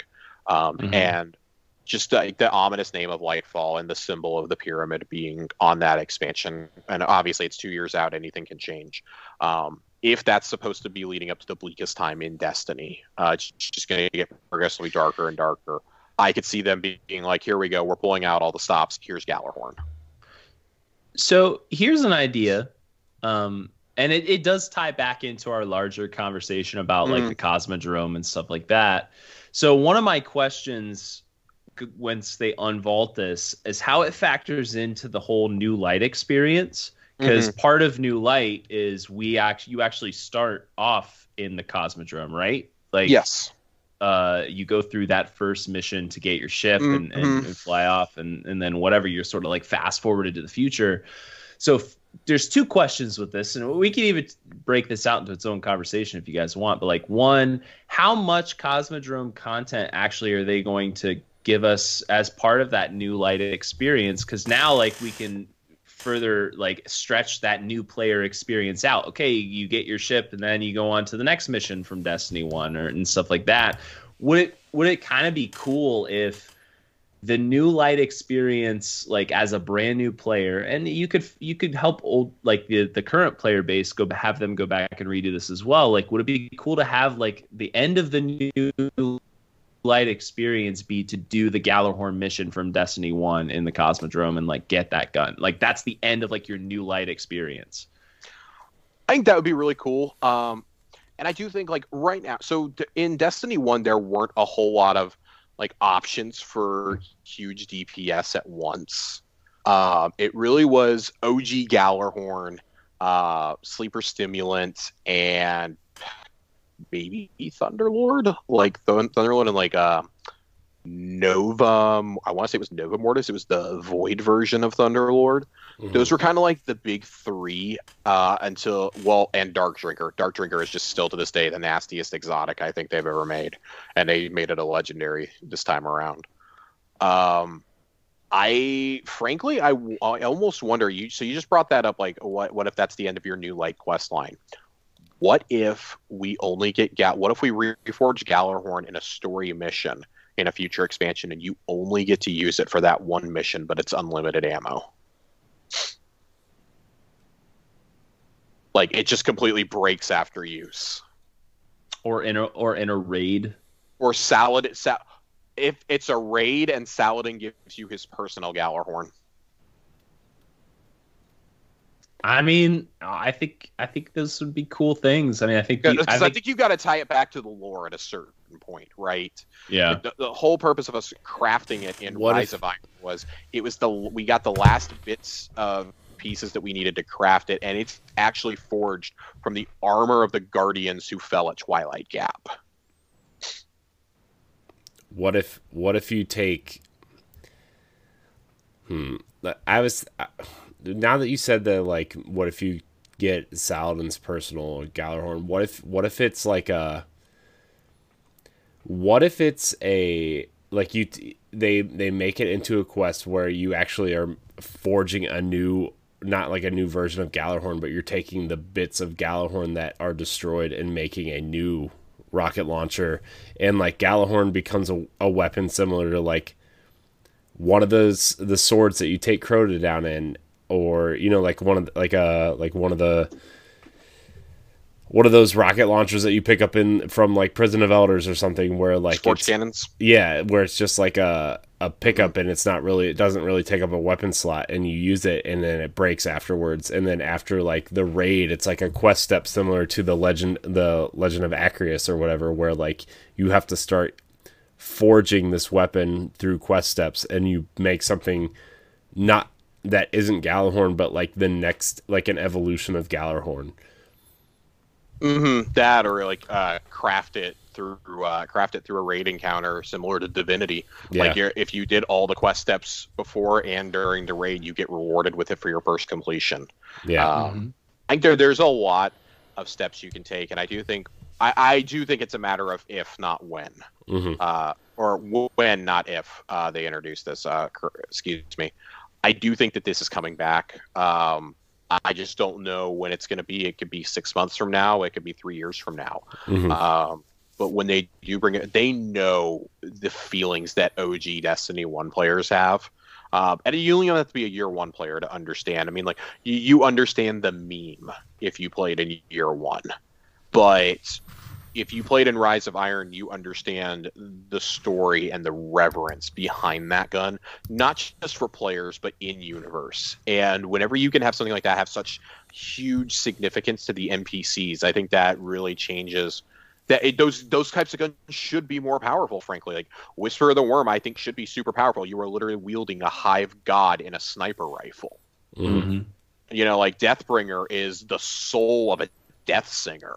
Xenophage has the power of a guardian who's the size of a bug now. Like, These are all things like these guns should be, frankly, obscenely overpowered. Divinity is a Vex weapon. These are things that if you're going to do that, do it. Like, let Gjallarhorn have the maximum firepower it should have. Sure, you'll tune and tweak it over time, but it should be a top tier option. I think Bungie's hesitance to bring it back before they're getting close to the end of this game is frankly because they know if they bring it back and it's not the most powerful thing in the entire game, that they'll never hear the end of it. Mm-hmm. And I think, almost rightfully so to an extent. Well, I think the I think it has its place, right? If they bring it back in that capacity, but we have encounters and we have options now that I don't think really we had in Destiny 1. Absolutely. Absolutely. There's not a lot of raid encounters that this would be good in. There are guns that serve a lot of different purposes and fit a lot of different scenarios. Like when we do encounters where we might use Outbreak as our primary damage weapon, or we might use Xeno, or we might use Wardcliff Coil. There are encounters that require different solutions, and I think now, I mean, bringing it back, yeah, we can give it max firepower, we can give it max damage. It could be cut and paste the same as it was from year one in terms of like, you know, its impact on the game, but that doesn't mean everybody's going to have to use it. And I think that would be I think that would make it viable to bring it back in that capacity, because you're still going to have other options to sort of deal with other encounters with. Right, and like I was saying earlier, we never really had that like go-to heavy. The outside of really Dark Drinker and like kind of Thunderlord in Destiny 1, like even Gjallarhorn Weaker was like that was the very definition of nerfing something into the ground, because a regular nerf just didn't work. They nuked that thing from orbit and it didn't recover to an extent that they had to reintroduce the gun entirely in Rise of Iron, and still couldn't make it more powerful than an exotic sword. I think that speaks volume, and at that point it does become about the storyline involved, and I think it's less about the power. At that point it would be okay to be like, oh, you know, just explain it away like, oh, we've seen so much more of the universe, like we have literally dead alien gods in our guns, like of course they're gonna be more powerful than Gjallarhorn, like we're using the enemy against themselves instead of just the weapons of humanity. Like it makes sense, this is the most powerful thing humanity created. We're using weapons of the darkness and weapons of other people, and the darkness, that's another thing, we don't know how stasis is going to change the exotic field either. That's true. So let's move on from the Gjallarhorn talk, though. I did want to kick off our Cosmodrome discussion there. You brought up the loot cave. I think it's pretty clear that they're going to do something with the loot cave. Like, I don't think it's just going to be like hold X and hear the voice saying that not even Master Raoul can calm the 1,000 spirits or something. I bet it becomes a lost sector. Yeah, that's what I was getting to. I think it's going to be a lost sector, or maybe even like the entrance to the Omnigul strike now. Oh God. I could see either of those being a thing, but absolutely, like I do truly hope it's a lost sector, or maybe even like the beginning of the next, like of a new strike. Like they literally like they make you blow the wall in the backup, and it opens this whole new area or something. Yeah, I could see something cool like that happening. There's the capacity for so many cool things in the Cosmodrome, and I think that and the ship where Cade's stash is at are both areas just ripe to be lost sectors. Yeah, I was thinking about like a Cosmodrome based raid actually, and like where, you know, Cade's stash is, like maybe instead of going up the rocket, maybe you go down. Like you go down underneath it, and that's where like the entrance to the raid is. Like some sort of Cosmodrome base raid is underneath the like the rocket base there. Just because like that whole section is like it was very rarely used in Destiny 1. That whole section, right? Like I just feel like, yeah, we went up, but like what's underneath that? You know, there's stuff underneath there. So that was just what I was thinking. In before they bring Sepix Prime back a third time and make us kill him as a raid boss. God, maybe that's the first raid encounter. I am really excited for the Cosmodrome to come back for a few reasons. One of which is absolutely the Sepix Prime strike. I think anybody who played in year one has that music burned into their brain forever. And remembering the first terrifying nightfall they attempted and hiding in one little room in the back corner because the enemies wouldn't spawn if you stood there, and Sepix couldn't shoot you into that room. That was the only place you were safe at. Taking 30 minutes to take pot shots at a boss. Like, God, dude, Nightfalls used to be so much harder. It's not even a joke. Like how the master levels are now is how regular Nightfalls were in Destiny 1. Yeah. Well, but we also had self-res then. Oh, dude, Nightfall, dude, that you always had to have like some warlock with you that had self-res on. You right? Had to. It was, God, dude, you had to have that. You had to have a hunter with Tether in year 2 or Celestial Nighthawk. It's so bad. Well, those. God, dude, those. Well, we didn't have well actually. Yeah. We didn't have well in. no, what I mean is it's like wells reps. with Luna with Luna's. I mean, to a lesser extent, but you had to have those. I see what you're saying with the self res though. Yeah. Yeah. I mean, that's the whole reason why self-res wasn't brought in. It was too much of a crutch. Bubble Titan was absolutely the best thing you could have. That was me. Throw it up right at the door so everybody can run through it to go get ammo and come back. You're hiding in the corner to pop a heavy ammo or a special ammo synth to take pot shots. Good times. I'm really looking for my cat is sniffing me and presumably my laptop here. And hiding hiding in that back room in the Omnigul strike with the bubble, oh man, just dude. There's so many things, so many different hidey holes that you had in those strikes, and I'm really looking forward because I'm really nostalgic and want to play those again. I want to see that, but at what point do you think that since they've said everything's on the table now with the vault, do you think that we get the Plague Lands unvaulted anytime this year, since that's an extension of the Cosmodrome? I was thinking about that too. And this expansion is Fallen themed, so could we see the return of Siva? That was going to be my question. Is what's so? I mean, when they brought back the moon, there were changes. I mean, the moon had aged.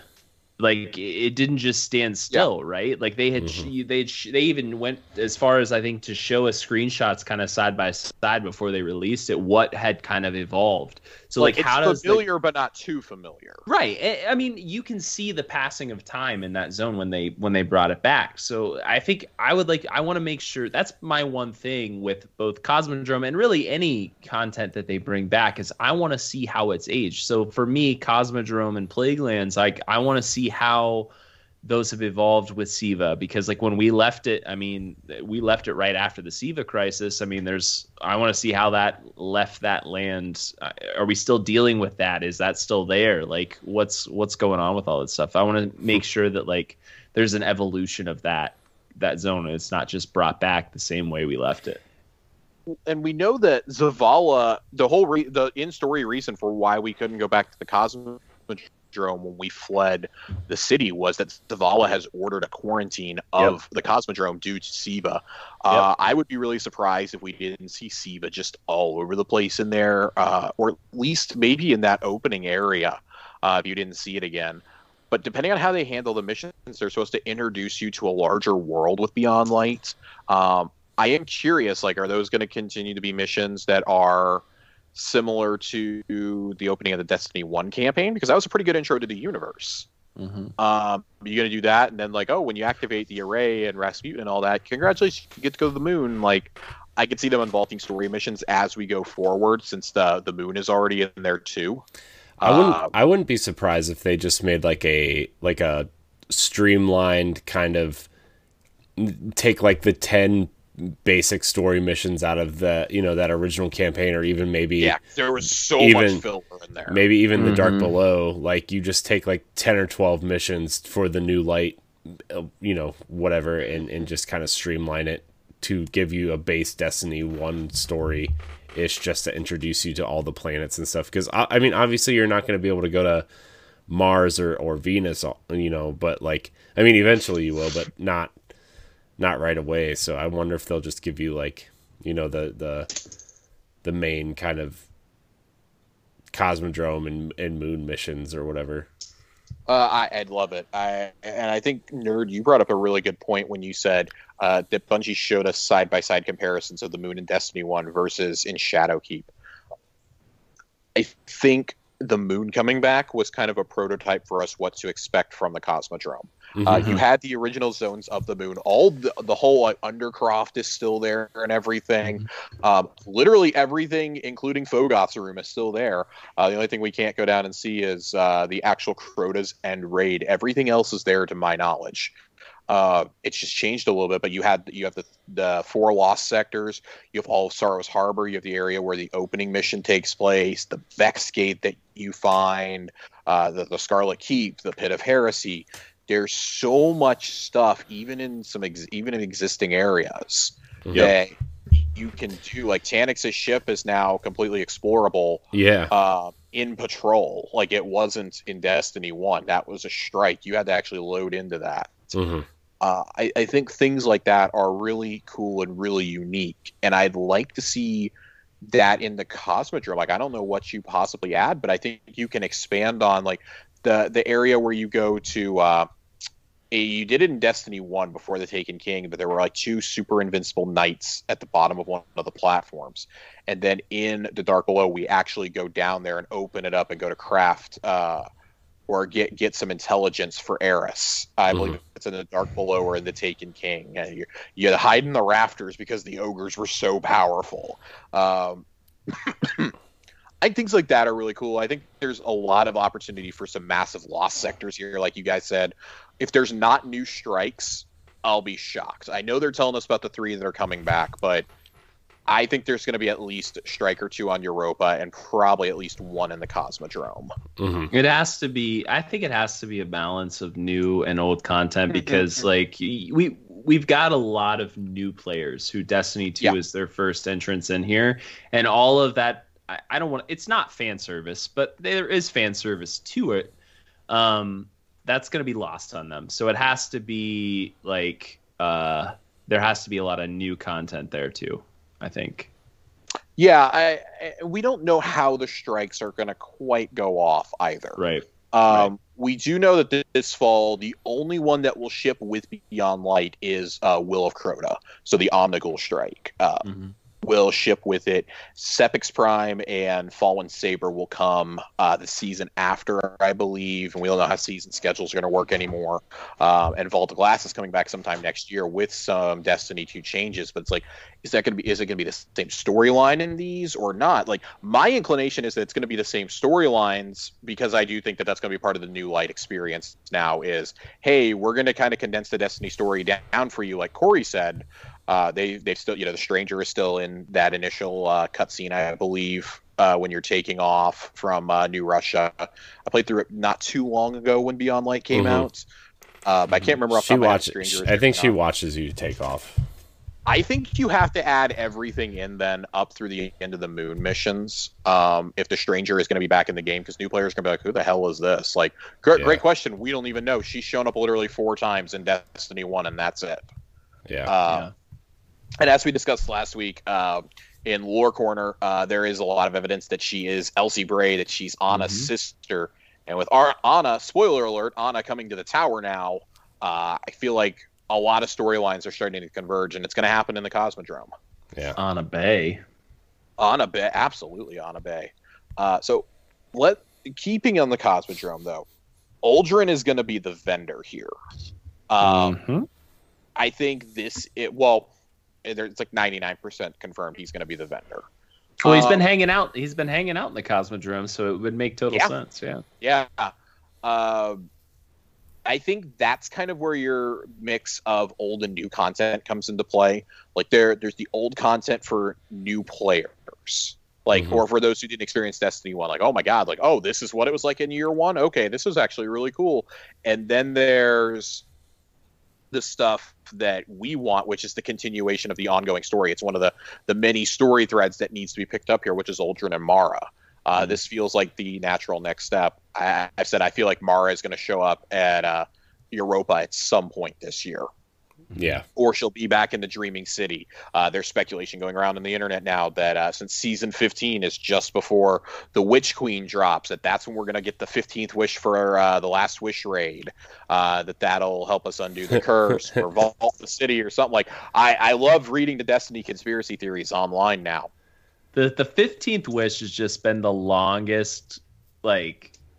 If that ends up panning out, that would be such a brilliant move, I think. Oh man! You know what? If there wasn't a 15th wish, they've certainly added it in by now. Like there's definitely one. I don't think there ever was, but I think Correct. The conspiracy theories around it have caused them to go, "Yep, here we go. We're going to tie this to the storyline. We're going to really with people." But when we talk about. Sorry, the 15th wish is just Shaxx takes the helmet off. I genuinely think if is it Shaxx just gonna ever takes is it just gonna be a Halo 1 like hack thing where like he takes the helmet off and it's just another helmet on underneath it? I would laugh really hard. It's a Zavala clone. Yeah. Or maybe like maybe he's like just wearing like the paper mache mask from the Festival of the Lost and he just takes it off and it's just his real helmet. I do think that this is really, really ripe though for even more so than the moon. The moon is the smallest area in Destiny 1. Mm-hmm. And look how much they've expanded that. It's now one of the biggest in Destiny 2. The ability to do that with the Cosmodrome, I think, is going to be really important. That you're going to need to be able to do that, and I think to that end, maybe they won't introduce that at launch, but I do think the Plague Lands are coming before the end of the year, before the end of Beyond Light. I mean, you could even expand out from like where you start, like in Destiny 1, where you're like running from the wall, like into the wall. Like you could expand out that way almost too. You know, like you don't have to be stuck inside the walls. Yeah, I do think I don't think they're going to do much out there. I think that there'll be the Fallen Catch Park out there that we've raided before. Mm-hmm. I think that'll be out there, and I think that. Maybe that's where Uldren is chilling, is out there right on the outskirts of the wall. He's either gonna be there or he's gonna be like right inside the wall, maybe in that like initial encounter room. Mm-hmm. I think there's gonna be a lost sector in that opening area where you're first rezzed. I think he's gonna be holding a Kavas stuff. I would love for there to be a lost sector out there, because if you did the Thunderlord quest during Festival of the Lost a couple of years ago during Forsaken, there's I don't think it's on-screen text. Or no, there is on-screen text. It's for the quest stuff. It's like, go back to the beacon when you're ready to leave. There's not anything left out here, or is there? Mm-hmm. And nobody ever found anything out there. Obviously, what if like now we see like Uldren is hiding here. Uldren is hiding, and surprise, there's a lost sector. Or there's the entrance to a strike. There's so many things you can do with existing assets out here. Mm-hmm. And I do think, though, eventually, because now the question comes up of, well, with Sepix Prime, like, it can't be that they rezzed him for a third time. Like, that's just, that excuse is going to stop working. Same with Omnigul. Like, she can't have been rezzed. Those have to be the original strikes. Like, then are we going to get the option to do the Siva version of Sepix with that kick-ass soundtrack or not? Like, there's so many different things you can do there, I feel. Yeah. I feel like I wonder how they're gonna get you, like, even if they do expand it into the Plague Lands too. Like, I wonder how you're gonna be able to get in there from like. Well, I guess you entered the Plague Lands from like. I don't know. I mean, so they had to make it a completely separate section in Destiny 1, but if it really has taken over as much of that area as we've been led to believe, I think that you could pretty seamlessly tie that in to the Divide now. Just instead of having to divide it up, it's like, oh, well, we don't have to. It can all be the same instance now, because so much of this initial area has been Siva-fied. It's just grown in the 3 years that we've been gone. Yeah. But I do think that opens up the possibility for things to change on the moon as well. Like, we've seen the evolution on Earth. Like, okay, what if we introduce some old stuff back to the moon now? Of course, we know Vault of Glass is coming back. There's a door that looks oddly like a giant Vex gate that we've seen in the preview images for Europa. Like, is that where we enter the vault at? There's been the theories that we enter on Nefsys. Like, where do we enter it? Do we get Venus unvaulted in the spring possibly with it? Yeah. So Yeah, man, I like the planet I'm most interested in them bringing back is Venus, especially because of Vault, right? Like I know that you said like there's a big theory that we entered the Vault from what, Nessus, because there's a Vex gate there, but That's the one in the Whisper mission, right? No. So the Whisper mission's on Io, and there is specific dialogue, I believe, from either Io or Nessus that says that this picking of traces from the Vault of Glass, but that's on Venus, and that kind of establishes that, and that was teased in Vanilla Destiny 2. That teases the future inclusion of us going back to the Black Garden from the moon. Right. Okay. So, and like I was just telling Corey, like there's a theory popping up. We've seen a giant Vex gate that's on Europa, a new Pyramidion-like structure. Maybe that's where we enter the Vault of Glass from. Or, do they simply go, after a couple months have passed and we've all settled in, like, hey guys, Vault of Glass is coming back in April, but we're going to drop Venus with the spring update. And, my personal theory that we're going to alternate, since they're going to unvault raids now. You get a dungeon, then you get a new raid. You get a dungeon, you get an unvaulted raid. Something like that, to really have a new pinnacle activity each go around, especially if we can start compressing this file size down. We already know next gen it's going to be about 68, 69 gigs when it drops. That is way better than the 110 it is right now. So how do you think like players who've lived in the Destiny 2 ecosystem are going to respond to legacy contents, like specifically raids and strikes? Because like with any game series, you have to have some kind of progression where the content get not only harder, but just more. You get more, and as I think as developers, you get more intellectual, more creative, and things start to get harder and just more interesting. I mean, if you go back and I've never done Vault of Glass, but I've watched videos of it. I mean, if you go back, and compare that to some of the raids that we have now, it's still going to be fun and challenging, but it's probably not as challenging as something be as like a Last Wish or maybe like a Garden. I mean, what do you think? Do you think new players who've lived in the Destiny 2 ecosystem only are going to be able to appreciate that content enough? I think so, because I think at this point, if you're still in this ecosystem after 3 going on 4 years now, and you've played the story content we've gotten this time around has been infinitely better than anything we got in Destiny 1 outside of the Taken King. I think Taken King is the only thing that's on par. But I'd say that and Forsaken are right up there. I hope that Beyond Light meets it. Just the way they keep growing the universe through raids, through strikes, through exotic quests, through seasons. Like I think Arrivals has been, if Arrivals hadn't had to be extended by like 9 weeks, we'd be talking about Arrivals as probably the best overall season outside of maybe Opulence that either game has had. Yep, those two I would say have been the best so far. Yep. Yeah, I think the only thing in Destiny 1 I think that equals up to it in terms of an individual season, because we forget how bad the content drought was in Destiny 1. You got the fall expansion and that was it. House of Wolves is the only other one I would say that kind of matches up with that, because we got Prison of Elders and there were multiple difficulties, but that's it. The content in Destiny 2 has so outpaced that I think introducing the legacy content is a way to both appease nostalgia for older players. We're entering year 7 of the franchise. Some of us really want to go back and play year 7 or 8, one of those of this franchise. Like some of us really want to go back to it. But I think for older or for newer players, it keeps the storytelling going. It shows, okay, what are those things that have been referenced? Like we fought Nightmares of Omnigul. Who the hell is Omnigul? Who's Crota? Like, unless you read the lore, you probably don't know that stuff if you're a Destiny 2 only player. Right. And I think bringing back that old content is a way to service the content that you need to keep refreshing in an MMO. The content vault gives them a constant stream of things to pull from.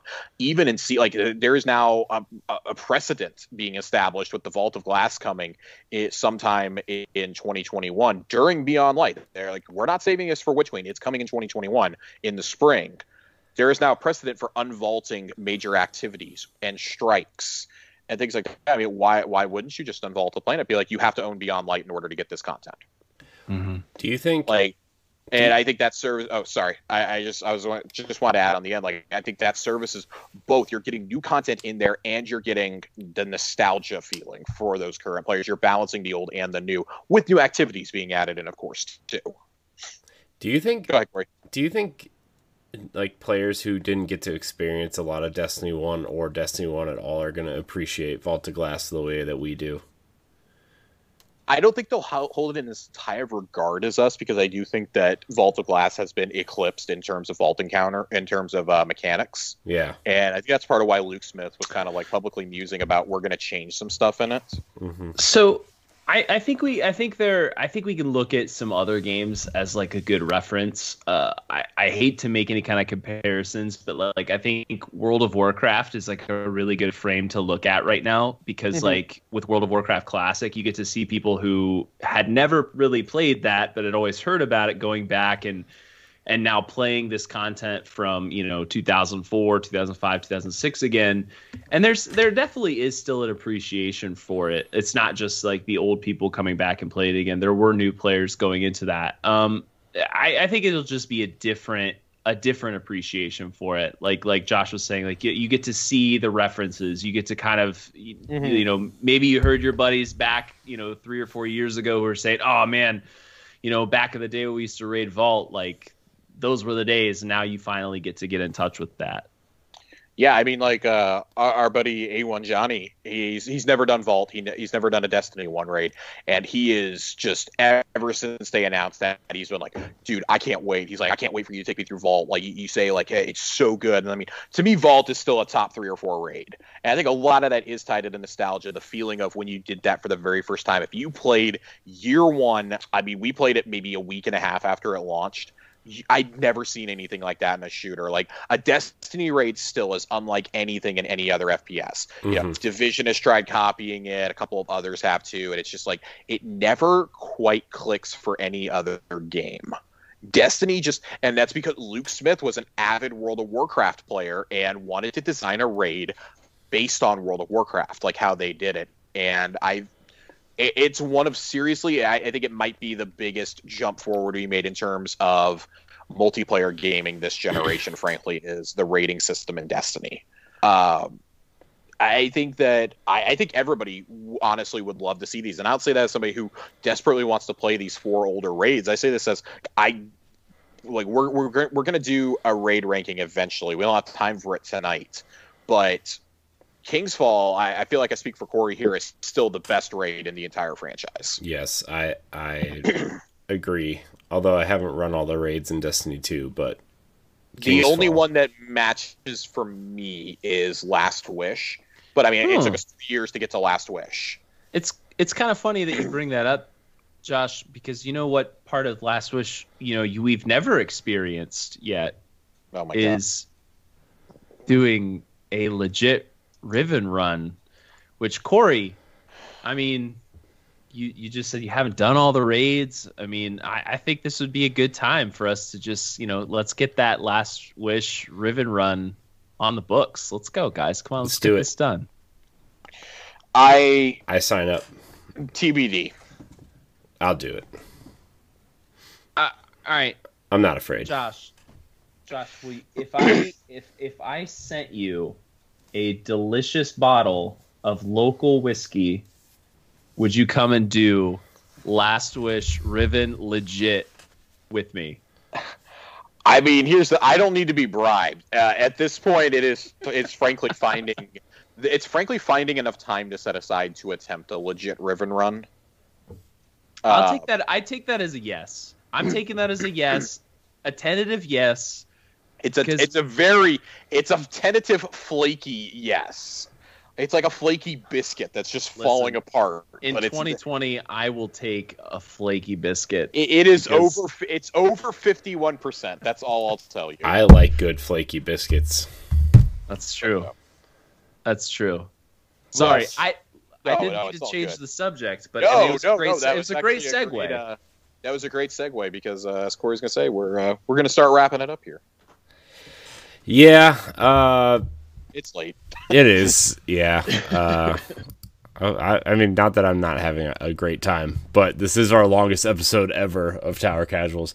Josh, remember at the beginning of this show when we said, oh, you know what would be nice if we just did like a half-hour, 40-minute episode every week just to, get our Destiny feet wet every week, and here we are, 2 hours later. You could just edit out all of me if you want. I mean, I think that works best. I mean, to be fair, we were talking for about 35 minutes before we got started, I think. So yeah, and then we spent the first half hour.